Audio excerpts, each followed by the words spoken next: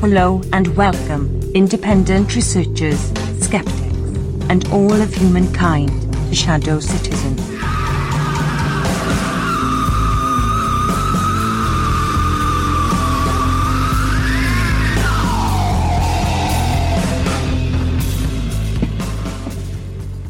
Welcome to episode 10 with guest Ben Davidson of Space Weather News. You can listen to our live broadcast and chat along at mixlr.com/Shadow Citizen. We are also simulcast on Radio Confluence, and from there you can take us with you on TuneIn and Zeno Live. For a schedule of upcoming guests and past archives, please go to shadowcitizen.online. And now we have some cool merchandise there that you can pick up as well, your t-shirts and coffee cups. My name is Rob O'Sell, and my co-host is Rachel L. McIntosh. And today we have Ben Davidson. I am so excited about this guy. I hunted him down because he does a thing called Space and Weather News, and he also has Suspicious Observers, and that's where I hooked up with this. He also does a thing called the Mobile Observatory Project, and he has 2 peer-reviewed works on solar terrestrial physics. And he produces one of the most watched space weather programs in the world. It has more than 75 million views on the internet. Ben is credited with predicting a number of earthquakes in 2016 using the signals of the Earth's and the Sun's energetic interactions with the Earth. And I'm very, very pleased to have him with us today because he's going to talk to us about climate change, global warming, extreme weather, HAARP, all these cool things. Ben, thank you so much for being with us. Thank you. Very much a pleasure. Oh, good. Hey, now, what I was initially interested in with you specifically is how you got to be doing what you're doing. I go to Suspicious Observers every day. I love the music. The theme music over there is awesome. And I came to find out you didn't go to school to be a weatherman or anything like that. How did you end up doing this? Oh, well, I'll try to get through a long story as fast as I can. It's a number of times where the wheel has been jerked to the side in my life. So I started dual majoring. Actually, one of the majors was meteorology. The other one was economics. And I quickly became disenchanted with meteorology, and especially with the lack of professors willing to listen when I said, hey guys, those 20 to 50% of days when you don't get the weather right, I think this is why. And it really sort of forced me to change my way of thinking, and so I left the world of weather and science for a while, kept going in economics, got a law degree, but quickly realized through an internship at the Supreme Court of Ohio and then a more standard private law firm that being a lawyer was not for me in terms of the lifestyle or the mindset required to be a lawyer. Answer an email or a phone call, bill an hour, leave every day at 2 o'clock to go play golf, and somehow still bill 70 hours a week kind of stuff. And so I went into the research realm, which is one of the things lawyers are actually best suited to do. I ended up working for an investment firm that, it called it portfolio diversification, but portfolio diversification to your lead researcher seems like a lack of focus that makes you learn a new thing every couple of weeks. Yeah.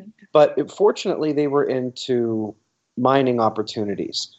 They were into biopharmaceuticals and other technology opportunities. And so this really got me back into science because it's not just knowing the business side of it, the legal side of it, but you have to, the investors have to become experts in whatever it is they're investing in. And so I quickly realized that some of the stuff that I was getting interested in online really lent itself to the type of research I did, especially since the world has been focused on specialization. Ultra specialization. And there really has been a lack of appreciation for a Renaissance type thinking and an interdisciplinary point of view outside of the world of being a lawyer and investing in business opportunities. And really, I've decided, hey, let's bring that to science and see if it does anything cool. And before I knew it, I had 100,000 people watching the channel. We were getting emails from professors, a couple of folks from places like NASA and USGS, And we decided, hey, this is time to jerk the wheel once more. And so I hung up the suit and the nice paycheck, but I'm a lot happier now doing stuff that really actually excites passion. And my wife is going to get to do it with my wife, which is the best part. That's awesome. Can I jump in real quick here, since it's kind of we're touching on it right here, but this, I was trained in the scientific method, and I'm not going to go into the detail of that, but it seems like today all of the research is kind of like outcome-based financing, and since you've got a double major that's kind of in both of those, can you speak to that at all? This, this climate change, everybody's talking about.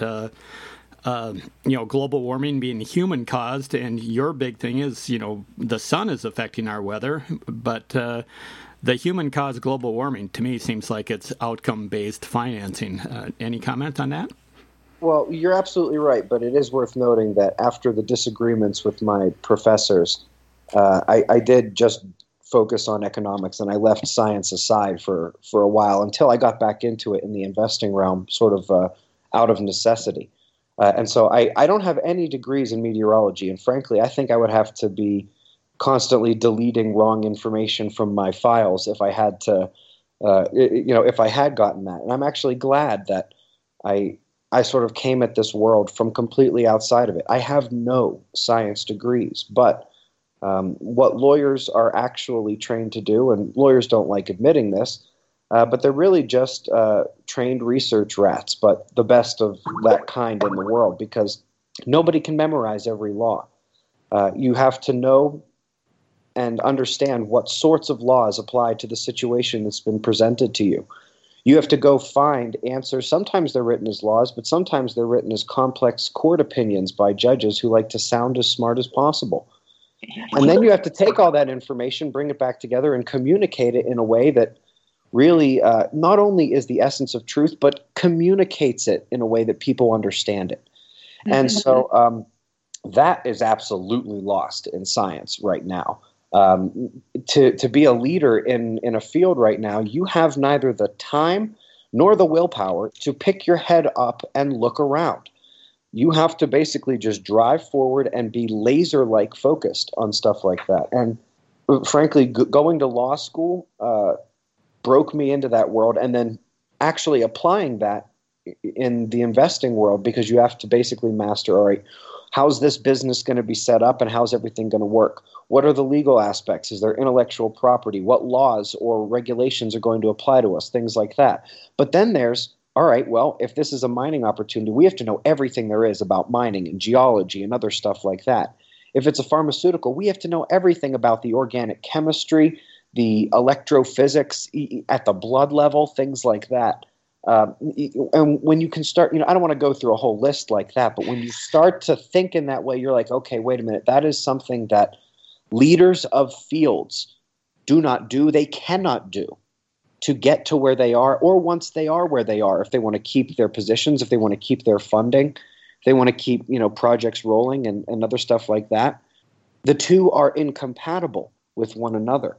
And so I brought that world to science, and people, both, what I would call the layman, the common people like myself, and folks who really, anybody should listen to, like a NASA engineer or somebody who works in the Southeast USGS offices, things like that, and who is open to new ideas and open to changing their mind when evidence is presented to them, which is exactly the thing that is lacking from many of those officials that angers so many people, because there are those diamonds in the rough that actually will listen. And it's amazing how much more effective coming at it from this angle is than trying to break down the front gates.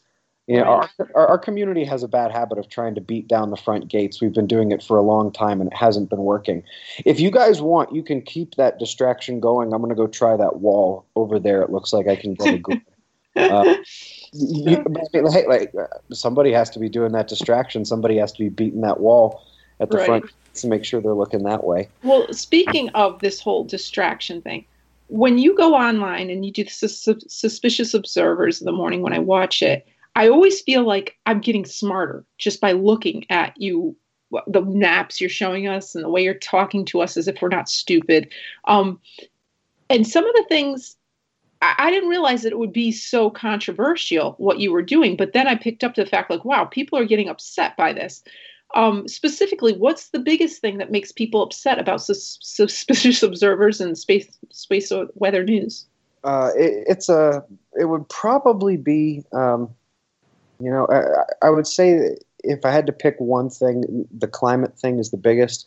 Right. And it's really because some folks, based not on my words, but just based on the fact that I went against, the climate change dogma that exists in the mainstream, sort of labeled a denier and all this and that. When in reality, what I say is this. I really don't disagree with any of the advice to humans that comes out of the mainstream global warming paradigm.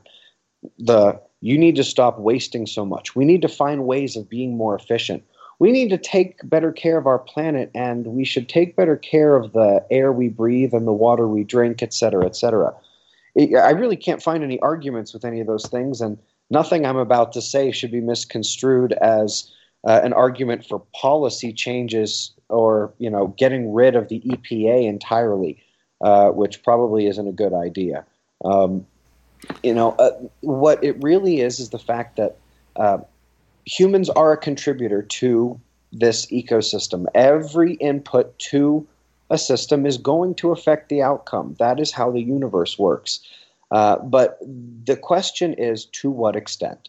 And the timeline that the mainstream chooses to use, as if there was no weather or temperature records before 1880, when in fact they're actually quite robust at this point.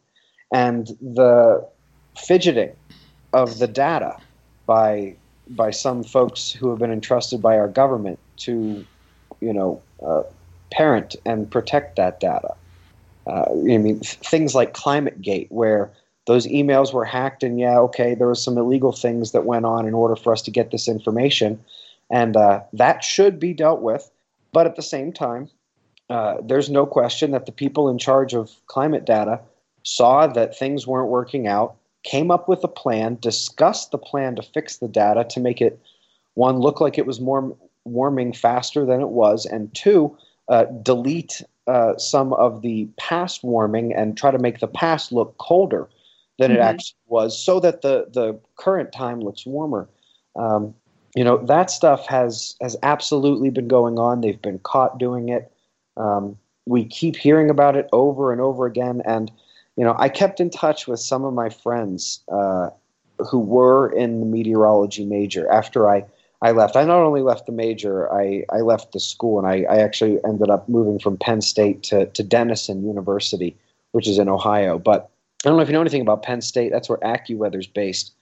I have some good friends who have moved up and are not exactly out of the loop, so to speak, and who haven't been out of the loop at some of the involvement with the UN's IPCC. And back then they were still, and they kind of still are, nobodies. I can say that and laugh because they're my friend.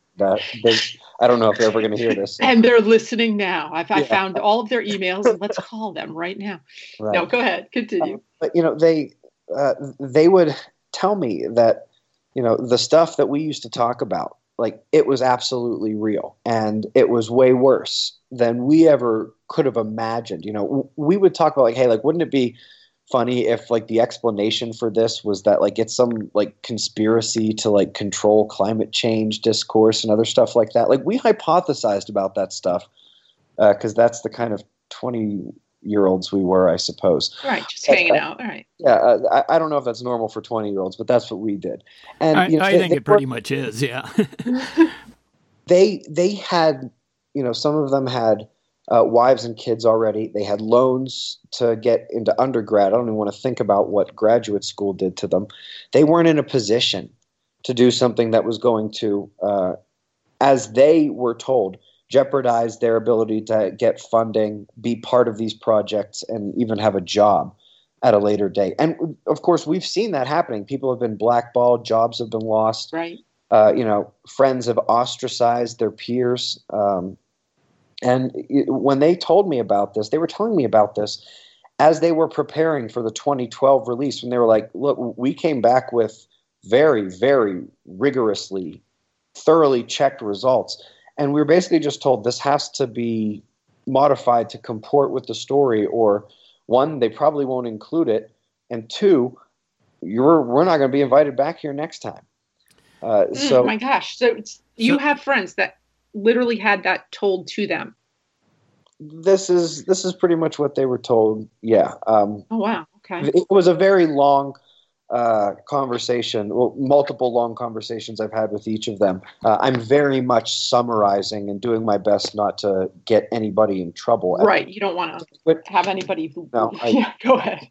I get it. Go ahead. Regurgitate the whole conversation here, but it was amazing because I started, they were saying it's about the sun, but moreover, it's about what the sun does to cosmic rays and how they affect clouds, and about the biggest thing that really matters down here on the ground is whether or not the ice is confined to the poles, in which case the planet will warm, or whether the ice starts to melt at the poles and starts to chill some of the southern waters and sends us into an ice age. And anybody who knows or has been following the climate discourse can pretty much see that what they have been saying and what I just said are diametrically opposed things.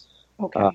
Well, so that pretty much confirms that, yeah, there's still good science being done at the ground, at the roots level, but the information isn't released if it doesn't go along with whatever the main agenda is. And so we have a bureaucratic level in there that says, well, if we want to get funding, we have to come up with these results. And so it is $30 billion a year business to be in the man-made global warming promotion.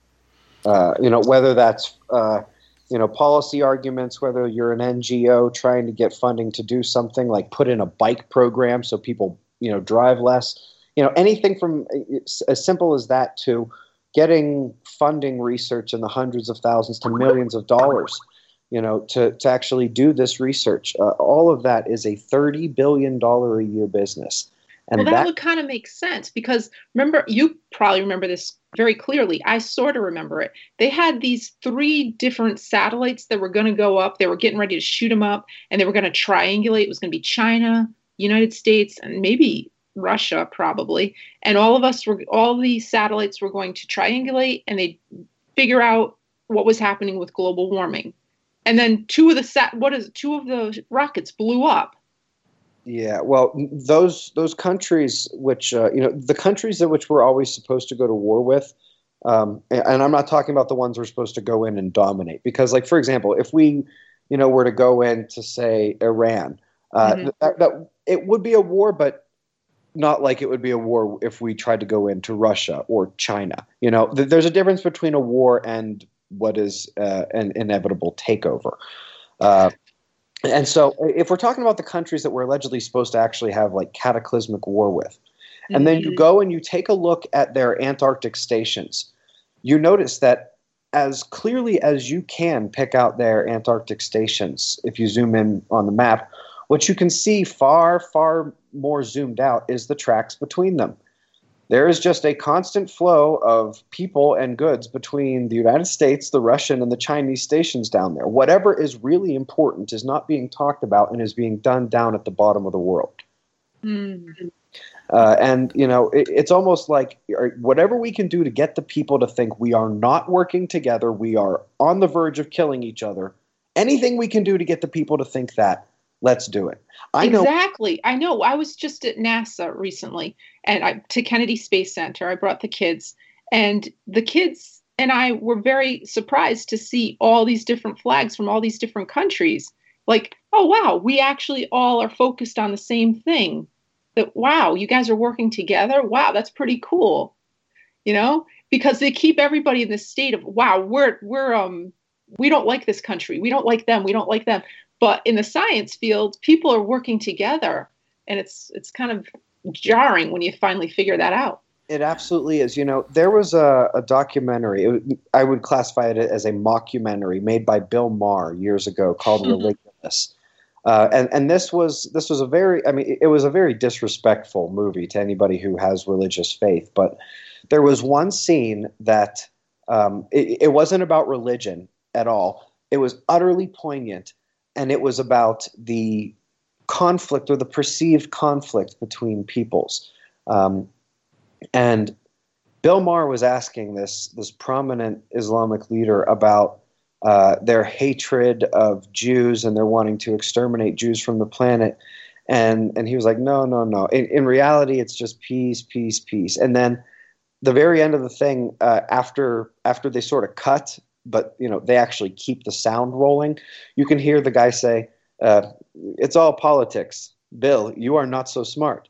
Almost like it's like they have to put on this show. Yes, sometimes they take it over the line and they actually, use combat, but that is, that has a million reasons, and it's nowhere near as often used or as effective as simply just giving these people something that they think they're fighting for, because that actually helps them gain focus.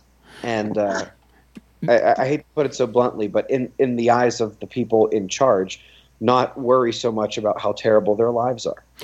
Before we lose the rest of our time here, this is going by way too fast, but I love you do so much work on just covering what the sun is doing every day, and so a lot of us feel that the sun has as much to do with climate change as anything. And do you want to give some of a breakdown of it, because you have some interesting theories on what what the sun is and what it's doing? And before our show, you kind of said that, hey, we're way overdue for some stuff coming from the sun that we're probably not prepared for. But should we switch subjects here? Well, it's not really a switching of subjects, but it's perhaps a broadening and a let's sort of settle in and get serious here about it, because it's a serious topic, and the planet and humans specifically are about to be tested like we haven't been tested in a very long time. The kind of stuff our ancestors used to write about. Those geniuses in our past who, gave us the foundations for geometry, architecture, philosophy. But, their most important stories, they're stories about the cataclysms on Earth. We completely ignore those, and we don't give those much credit. Well, we're about to find out that they were absolutely right, and we should have been listening to them, because what has happened over the last, 400 years specifically, and moreover, over the last few thousand years to a lesser extent, is the Earth has been a cocoon for life. This has been one of the most benign times that we can determine from not only historical accounts from people, but geologic records, things like that. We have enjoyed an ultra-powerful magnetic field. Now, it peaked 3,000 years ago, but it was ultra strong until just a few hundred years ago when it started to weaken. It wasn't weakening very fast. We'll come back to that in a moment. But during the last few hundred years specifically, the sun has just been giving us everything we need to have a perfectly nice, benign environment to grow up in as a species. And when you think about how much we've grown up in the last 400 years, compared to the last 4,000 or any time before that, it really is quite a thing. We have been in what turns out to be the strongest grand solar maximum of the last 11,000 years. Now, what does that mean?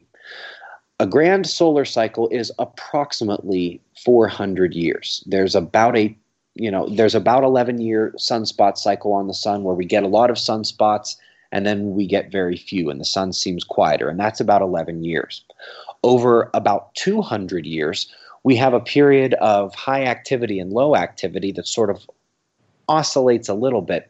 But every 400 years, it seems to sort of sync up with itself in a harmonic of itself, and we have this grand maximum and grand minimum cycle where we're sort of in this period of extended quiet, where even the 11-year cycle doesn't bring us many sunspots. It's just quiet for decades.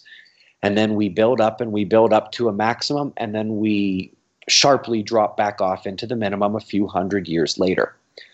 We don't always go up as high every time, and we don't always dip down as low every time. But what we just experienced this last few hundred years was the strongest solar activity of the last 11,000. Oh, no.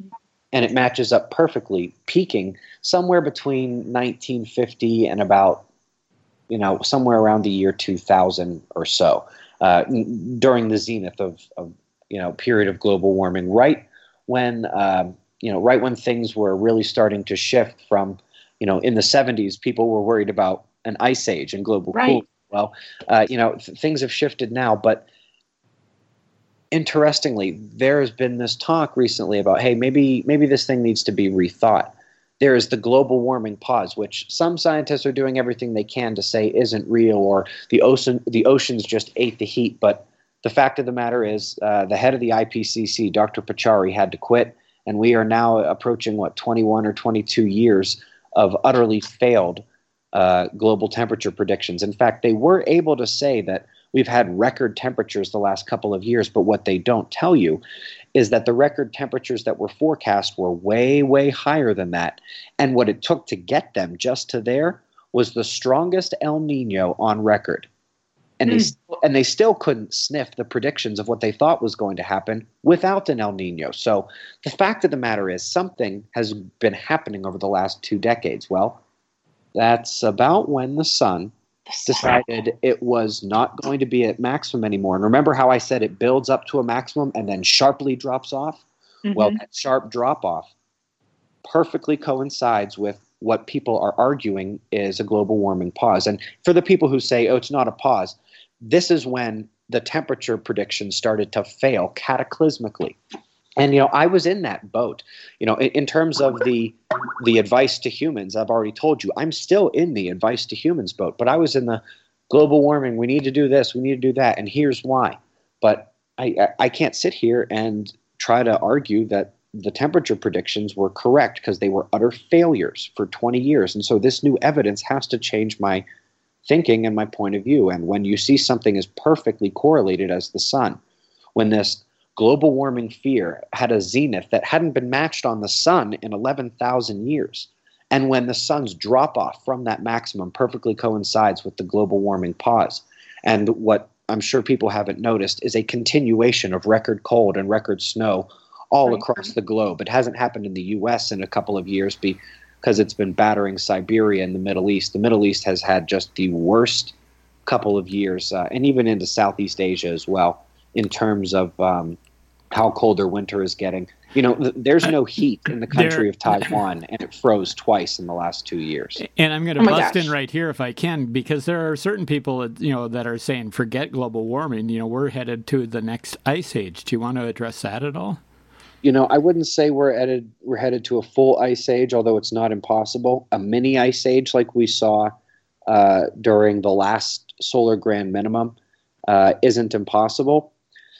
Here's the thing that really worries me. And this is the thing that people need to understand. And it's a couple components. And this is what could, I guess I'll preface this by saying, could kill tens to hundreds of millions of people in the next few decades. Okay, so that's pretty big, what you're about to say. That's a big thing. Yeah, I would say so. And it's a confluence of events that are not very good. And that is the collapse of Earth's magnetic field and the sun entering a grand minimum, which are two things that we would never want to see at the same time. But before we get to that, we have to start with this little thing called albedo, because this is the real key to Earth's climate. Whether we're going to warm, whether we're going to get cooler, albedo is the key. Now, what is albedo? What's albedo? I never even heard of that. What is it? It's the reflectivity of the planet. Do we reflect the solar energy, or do we absorb it? Now, remember how I said when the ice is confined to the poles, the planet warms. When the ice begins to melt and, okay, yeah, it's not quite as thick at the poles, but in wintertime, we have all this cool, fresh water in the southern oceans. In the wintertime, we actually get record surface ice, which we've been seeing in Antarctica over the past few years. And it's sort of a cycle where it'll be records for a few years, it'll die back, but then the records will be broken again, die back, broken again, die back. That is actually triggered by the warming that occurs when the ice is confined to the poles. It's a natural cycle. And the problem with it is, eventually, the ice reaches a critical latitude. Now, at the poles, the ice doesn't reflect very much light, but you put that ice, up where it's touching the tip of Africa, that alone would be enough reflection to send the southern hemisphere into a cataclysmic ice age, type scenario during a winter that it wouldn't be able to recover from. The sun just would not be able to get that energy in because of all the ice that accumulated in winter. And then once the southern hemisphere had, a run like that, it would happen to the north, simply because you can't have something happen to half the planet and not have it affect the other half. And so this is what we've been seeing. The long-term cycle is, the planet, heats up when the ice is confined to the poles. And then that starts to melt the ice, and it cools and cools and freshens the southern oceans and probably the northern oceans as well. But I think a lot of this may start in the south. And that really helps to drive things going. But the reason why it drives it is because ice is white, reflective water, as opposed to more absorptive ocean liquid or landmass or trees or things like that. And that's where this gets critical, because normally that cycle I just described does absolutely take 100,000 years. If nothing else kicks it off. It absolutely does. Now, can humans maybe slightly affect that? Sure, except all of the, most of the melting that we're seeing right now is caused by underwater volcanoes, which the University of Texas has done extensive and unquestionable research on. But it's that concept that ice is what sends us, the warming of the planet is what sends us into the ice age, because it melts the poles and it sends that, it breaks off, giant chunks of glaciers, and people are like, oh my God, the planet's warming. But I'm right. Like, and the polar bears are trying to struggle to get onto an ice floe. I've seen that. Mm-hmm. Well, here's the thing. Yeah. In wintertime, that area is going to refreeze. Mm-hmm. Because it's so far, towards the pole that in wintertime, it's not going to get the sunlight. It's going to refreeze and reflect light again. And all you've really done is send an ice cube out into the oceans. That's going to help further that very, very thin, but ultimately reflective surface ice in the future. Now, if you can understand that concept and how that cycle works, clouds are far more reflective. Far more reflective. Now, if you can get your head around the concept that clouds are reflective and they reflect sunlight, how in the world do we get a greenhouse effect? Because if they're going to be reflecting light, how do we actually get that greenhouse effect if it doesn't get through? Well, we have a problem, because this isn't Venus. The greenhouse effect works on Venus because they have dark clouds. It's a darker planet, and the clouds cover the surface. We can't see down to the surface of Venus. Anything that hits Venus starts to get absorbed, even in the lightest clouds, which are yellow. That's much more absorptive than ours. And they want us to believe that if you blanket the planet in this same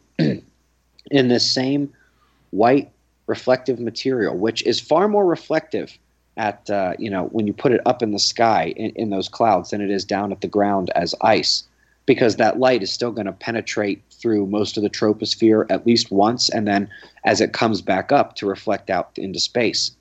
You get it at the cloud level, you get it much higher. It doesn't even get down to the surface. They want us to believe that that is going to warm the planet to death.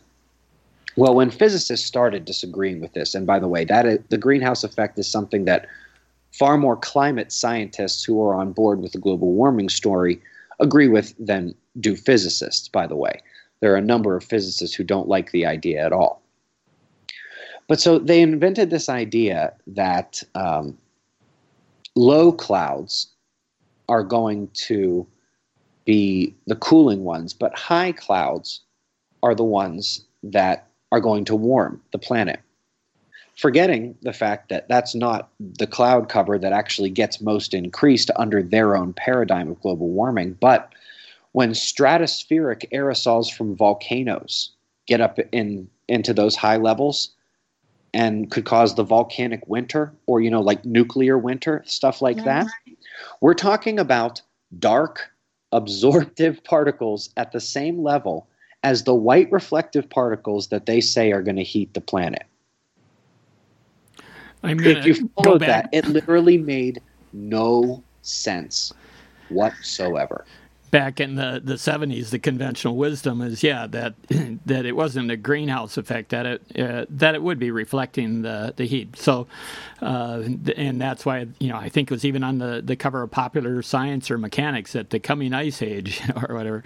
Anyway, let's kind of delve off a little bit. We've had some questions in the chat room about, chemtrail or geoengineering, and that's the reason that they, if they ever do admit to doing it, they're saying, well, we're trying to put reflective materials up there to reflect the heat off to protect us from global warming. Do you want to get into that at all? Or I would tweak it to say they're trying to reflect all energy from space because of our weakening magnetosphere. There is a phenomenal 3-part article called Skyception. I believe it's titled to be by Morpheus because he wanted to be anonymous originally, but it's actually Tony Rango, who's...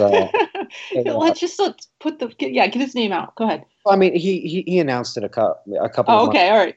I don't feel bad about that. But okay. He very, very clearly breaks down the evidence and the logic, not only with what we're seeing, but what is possible. And in the notion of, just being as simple as I can state it, that article does an utterly convincing job letting me know that what they are spraying, they are trying to stop what they know is coming because our protection is collapsing. I will say this, that, what they're spraying are oxides, mostly aluminum oxides, but it really doesn't matter. They're all oxides. If you're looking for a little bit of focus for why they're doing this or what they're hoping for, they are ultimately reflective, but because they are oxides, they are oxidized, they are insulators, which means they are the exact opposite of what you would use if you wanted to say, bounce a signal off them or try to make them shake or propagate a wave through them with some kind of device. You would need a conductor up there, and an insulator is going to, 1, stop the effects of any sort of scalar wave or other electromagnetic propagation, and 2, it's going to stop the global electric circuit from being as devastating as it otherwise would have. Now, I know a lot of that sounds like, oh, hey, this guy likes chemtrails, but frankly, the fact that we're here having this conversation is proof that we don't need to play God in the sky in order to survive this and talk about it afterwards, because that's what we're doing now. And maybe it won't be us talking about it, but it'll be our children or our children's children, provided we don't do something stupid, like spray things in the sky. Now, from their perspective, they see it as triage. Cutting off your leg is a terrible idea. Do not do it unless you have gangrene and a doctor says we cannot save this leg. You may want to get rid of the leg or you're going to die. They know that when they spray, they're spraying themselves and they're spraying their children.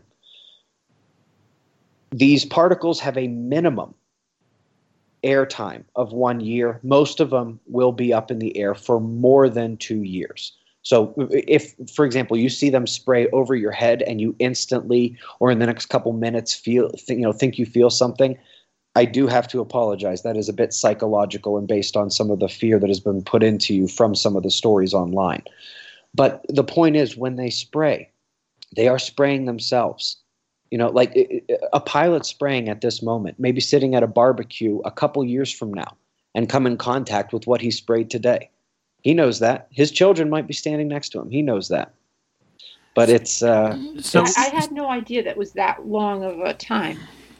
There's evidence, if they do it at the right altitude, it can stay up for longer. Yeah, if you watch them for any length of time, you can see them spread out, and you can see the whole, the sky get overcast from these things. I want to just add in here because it seems, just to kind of add a new perspective to it. But, Henry Kissinger's, if you control food, you control the people, and we know that Monsanto is engineering crops that have an aluminum oxide tolerance, and then there's the seed vault that they put in. So I kind of question if this idea of total control of all the population, if they aren't actually seeding the ground so that we can't feed ourselves, so that we can't grow our own organic food. So I'll let you go with that. There's two parts to this, and another thing I'll say is, with what we're going to follow this up with about Earth's weakening magnetic field, people need to realize that a lot of stuff that people call out as chemtrails isn't actually really chemtrails. A lot of things I'm going to say, you have to remember, I'm not a denier, but I'm a perfectionist, so to speak. And we all know that when there's tens of thousands of ideas about every last bit of a theory, most of what you can find is wrong, just by definition. What I would say is there's two parts to this. One, they actually think they're doing something good, but they're doing it so that they can protect their place on this planet. They know that, humans will probably come out of this. A lot of us would probably not come out of it so well, or not come out of it at all, but humans would come out of this. But they like their position at the top of the pyramid with many, many cattle below them. They don't want that to be disrupted. And if this thing happens, it will utterly disrupt it, and everything goes back to zero. Everyone's equal, and they lose their place at the top of the pyramid. Yes, a side effect of that is far fewer people die, and we cannot deny that that would be a good thing for us. But part of it is that the more people there are, the larger the base, the higher you can build the pyramid, so to speak. A lot of people don't realize that there's not one powers that be. There's the powers that be, the small group that wants depopulation, Georgia Guidestones, Agenda 21, things like that. The other one is, the one that want there to be 100 billion people on the planet and them to be on top of them all. And they're diametrically opposed, and they do battle up in a league that most of us don't know plays games because they don't sell tickets. And they don't put the results in the newspaper. Can I just ask? We're talking about a weakening magnetic field that's going to be this cat. All right. So they're spraying this stuff. What you're saying is they're spraying this stuff that could take 2 years to get down to the planet, because they're trying to save us from the weakening magnetic field. They're trying to save themselves, and they have if it works, they can rightfully say, "Hey, we saved you." But a smart person can say, all right, well, what were you really worried about? And it's not like you weren't interested in saving yourselves as well. It's the kind of thing where they've set it up very nicely. If things don't work out well, they've already done a good job blaming us. It's our fault. Right. Everything wrong with the climate is our fault. If things work out well, they're going to say they saved us. Right. I'm going to grab this. What's going to happen? All right, let's go to the worst case scenario. What's going to happen if it doesn't work out? Well, it's not going to work out because they can't control the power of the planet, let alone the power of the sun. And what controls cloud cover, as much as the amount of vapor in the atmosphere, is how much energy you can inject into it. And that energy mostly comes from either cosmic rays or solar energetic particles, things like that. And what doesn't come from there is injected into Earth from our magnetic field and from our Van Allen radiation belts when we get whacked by the sun. Now, even when the sun is active, we don't get, whacked, 10 times a day. Even at its most active times, maybe we'll get a whack every couple of days, and then every couple of weeks, and then we'll go years without getting one. What really causes the injection of energy, the ionization, is cosmic rays from outside of the solar system. Those are what create cloud condensation nuclei They juice up storms. And by the way, nothing I'm saying right now is conspiratorial. This is all now mainstream science. They build clouds. They will juice up and grease lightning. They add to the global electric circuit that comes down in high pressure and gets shot back up in low pressure and in lightning storms with sprites and other things like that. And they're finding that the cosmic rays are what are going to drive the cloud cover, specifically the cloud cover we're worried about in terms of albedo, the reflectivity of the planet. Now, Earth is lucky enough to have two glorious shields against cosmic rays. One is ours, the other's belongs to the sun. Now, ours, I've already mentioned, is weakening, and it's weakening fast, and it's going to continue to do so probably for decades to come. The sun's magnetic field, as I just mentioned, and its activity, and the magnetic field that protects the Earth from the sun is based on its high activity, which has been ultra high for hundreds of years, peaking during global warming, which means it's blocking out those cloud-forming cosmic rays and allowing the planet to be less cloudy and heat up more. That shield just took a dive with solar activity. At the same time, our planetary shield is taking a dive. And we are losing both of our shields against cosmic rays. And we noticed this first in 2011 when the critical frequency of the ionosphere was double or triple what it should be. Now, what this means is if I was standing on top of let's say you could build a building that was as tall as, airplanes fly. If I stood up there with a golf club and swung it, I'd make a contrail. What? That's what it means. That is how ionized our atmosphere is. Now, here's something, and I'm going to remind everyone I'm not a chemtrails denier. I've read the patents. I've read the press releases that NASA has, put out about releasing aluminum oxides from sounding rockets. So keep that in mind.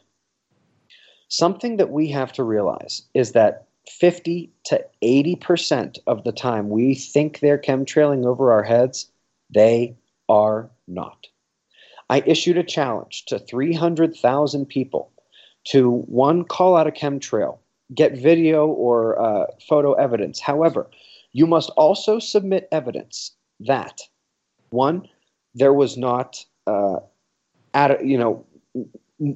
moisture in the atmosphere that would let those kinds of things occur, that there wasn't the relative humidity, or there wasn't the atmospheric potential energy information that is also available. And if you're talking about, it's just one after another, they're gridding the skies, you must also show that you are not sitting below an air traffic lane that day, which switch around a lot, but which you can find on the internet. 0 successes. Not one person was able to prove that the gridding out of their sky was not due to their being under a travel lane. Not one person was able to prove that the increased, quote, spraying that day wasn't happening on a day when there wasn't amazing amounts of moisture in the atmosphere there. Well, we're running out of time here, so I want to just switch. We just lost David Rockefeller. I'm sure everybody's weeping in the room over that one. And, of course, his family built their fortune out of, being snake oil salesmen, and then ventured off into oil and made all their money in oil. And then right before he died, these last few years, the family is divested out of oil and is kind of going a lot into healthcare. So you had just a brilliant piece the other day, and I want you to talk about it a little bit. Space weather health alerts. This is 2 minutes, and I want to just sacrifice some time here and have you comment on it. What these space weather health alerts are is the culmination of the existing research on how solar activity and galactic cosmic rays, together known as space weather, can affect various aspects of human health like the cardiac system and blood pressure, neurological system, epidermis, especially for those with periodically flaring skin conditions, psychological aspects like anxiety, stress, or more serious conditions, cognitive functions, and more. More than 30 peer-reviewed works from the last decade or so build on nearly 70 years of detailed study on these phenomena from Russian scientists Language barriers and politics kept much of that research confined to one hemisphere. However, the scientists' work has now spread across the globe and has allowed the door to be opened higher than the ground floor when it hit running in this country. So, back to this medical advice thing, I can't give you medical advice, but I can give you some common sense. For example, if your doctor has prescribed you baby aspirin or Bayer or whatever low dose of that they want some heart patients to take, and let's say you don't listen to your doctor and have no plans on doing so on a regular basis. If you get a cosmic ray health advisory or a geomagnetic storm alert or solar flare alert through the disaster prediction app, and you happen to be feeling a little off, maybe take one that day. Maybe on that day, I'd advise you do listen to your doctor despite your personal freedom to do whatever the heck you want. However, if you want to continue doing whatever the heck you want, you may want to pay attention and make smart, well-informed decisions. If you can get that simple, logical advice example, which really isn't even considered medical advice, then you can understand how your decision-making might be slightly improved from time to time with the delivery of additional information about your environment based on decades of thorough and statistically significant peer-reviewed correlations between space weather and your body. Yeah, Ben, to go into that a little bit, that's fascinating. I mean, I'm at an age where, I'm worried about my health all the time because I don't want to go into their medical system. I'm seeing it, and it's killing a lot of my friends. So what can you tell us?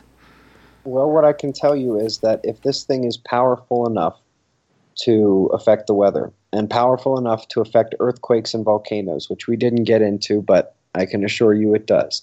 We'll have you back on to talk about that. I swear to God, this is so awesome. We are electric beings, and we are connected to this electric world. The exact mechanisms and the exact interaction patterns, we can only guess.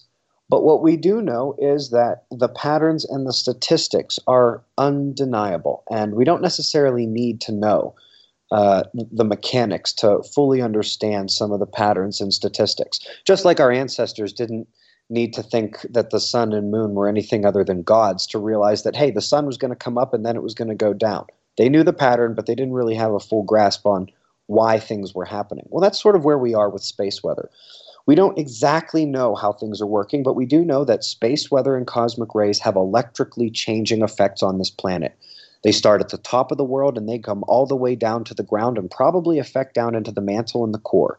And we're sitting right in the middle of that. And they find that when we're sort of right in the middle of the road, when the sun is just slightly active and, we're getting brushed with sort of a little bit, kind of like taking a nudging from the sun, that's really, really good. But you get away from that middle of the road equilibrium and you either get a drop out of solar activity or you get really high solar activity, and neither one of those is good for your health. Now, hearing that doesn't mean you're going to have a heart attack the next time there's a solar flare. It doesn't make you any more vulnerable than you were before you heard it. But what it does mean is that if you have a cardiac vulnerability or a psychiatric disorder or something else that is affected, you can actually gain more information about how your body's going to react on any given day based on what the sun is doing. We always get those, well, it must be a full moon tonight. All the, the police cells are full or whatever. So, I mean, there's something out there that's affecting us, humans on a mass scale. So this is very good stuff. And do you want to get into... People would have to get, I'm sorry to interrupt, Rob. People should get your disaster prediction app, which has this little health rating. That's what I wanted to get into. Yeah, people can get that if you want to go online, if everybody's by their computers. You can go, where's the best place? Space Weather News or the Disaster Prediction app? It's right there. Yeah, we usually post about those alerts when they happen, the next morning in the news. But if you want them real time, like you want to know the moment the danger begins, that, the only way we have to get in contact with people at a moment's notice is if they get the Disaster Prediction app. And then it's as simple as going to the notification settings where, you let me know how much you want me to bug you. And there's something called observers alerts, and those are the special cosmic ray alerts and other things like that we send out. Yeah, we've got to let people know about all these places that you're all over the place. We've got the suspicious observers. You got the Solar Report Archive. Then you've got this stuff about the Earth's magnetic field. Then you've got the QuakeWatch.net, EarthChanges.org. disaster prediction app, which is on Google Play and at the App Store on Apple. What's the best way for people to get to you? The best way for people to get to me is to go to either spaceweathernews.com and, take a look at some of the stuff that's there, or if they don't want to start as specifically as with the sun and they want to sort of get a broader view, start at either suspiciousobservers.org or earthchanges.org. I did sort of Hollywood that one up for people to share with folks who maybe weren't awake yet, so that it was a bit more what they were used to seeing. But the facts and the research there is all actually legitimate, and it really gives a good idea into why this planet and humans are really just the way we live on this planet really just is not going to be sustainable with what the Earth and magnetic field are going to throw at us. Is this why they're doing all these things like what's that movie that just came out last year? And one of your videos alluded to planet hunters. Apparently, they get people looking for planets that will sustain human life, or possibly to get off the planet. So this kind of ties into the Catherine Austin Fitts black budget stuff. I don't know if you followed that at all. Yeah, well, what they don't, obviously, so much of the black budget stuff we don't get to hear about.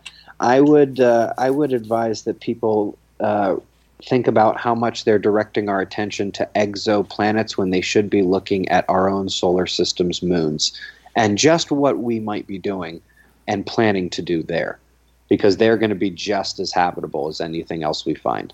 Mm-hmm. Mm-hmm. I can believe that. And let's see. Well, so are you saying that we really do have to get off this planet eventually? I don't know. I happen to think that you can take a look at a lot of the space colony breakaway civilization things like this. We cannot survive very well outside Earth's magnetic field. Yeah. If they've found a way to replicate the Earth's magnetic field, the Schumann resonance, and a bunch of other electrical aspects of this planet, maybe. But we know those aren't on Mars right now. Those are not on the moon right now. And they're not on anything we can see right now. And so unless they've also found a way to basically cloak the universe, at which point you've gone way too far into conspiracy for me. I was going to say, wow, we just jumped off a cliff there. Wow. Okay, cloaking the universe. But all right. So, but if they could start a magnetic field on a moon or another planet, how come we can't fix ours here on this planet? They can't actually do that. That would be. I mean, they what causes Earth's magnetic field is a combination of the power of our planet itself and our interaction with a star. I mean, that is what it takes to make this magnetic field. The notion that we could actually control it or anything like that, I mean, it's purely something that only lives in these conspiracy realms. So like, for example, a magnet on your refrigerator is twice as strong as Earth's magnetic field at that very spot next to the magnet. But would you ever say that that magnet was more powerful than Earth's magnetic field? No, it's just at that one point you can say that about that, little inch by inch area. If you can understand that, that is how absurd the notion that CERN could do anything to the magnetic field is. And so CERN probably wouldn't be able to move an actual magnet 500 feet out the door. What are they doing down there? My goodness, they're wasting a lot of money. And so here's the kind of thing I would say. If a place like CERN or somewhere else ever actually does garner that capability and they turn it on, first thing, everyone with a pacemaker for thousands of miles is going to die. A Category 6 or 7 hurricane is going to form overhead. Every volcano near them is going to go off, and there's going to be magnitude 7 and 8 earthquakes, because every last one of those things would happen before they touched Earth's magnetic field. CERN can't touch Spain. Well, we've run out of time. Ben, thanks so much. And everybody go to Suspicious Observer at YouTube, and when you're putting your shoes and socks on in the morning, watch that 5-6 minute video, because they are just fantastic. They're great stuff. Thanks, Ben. Thank you, Ben.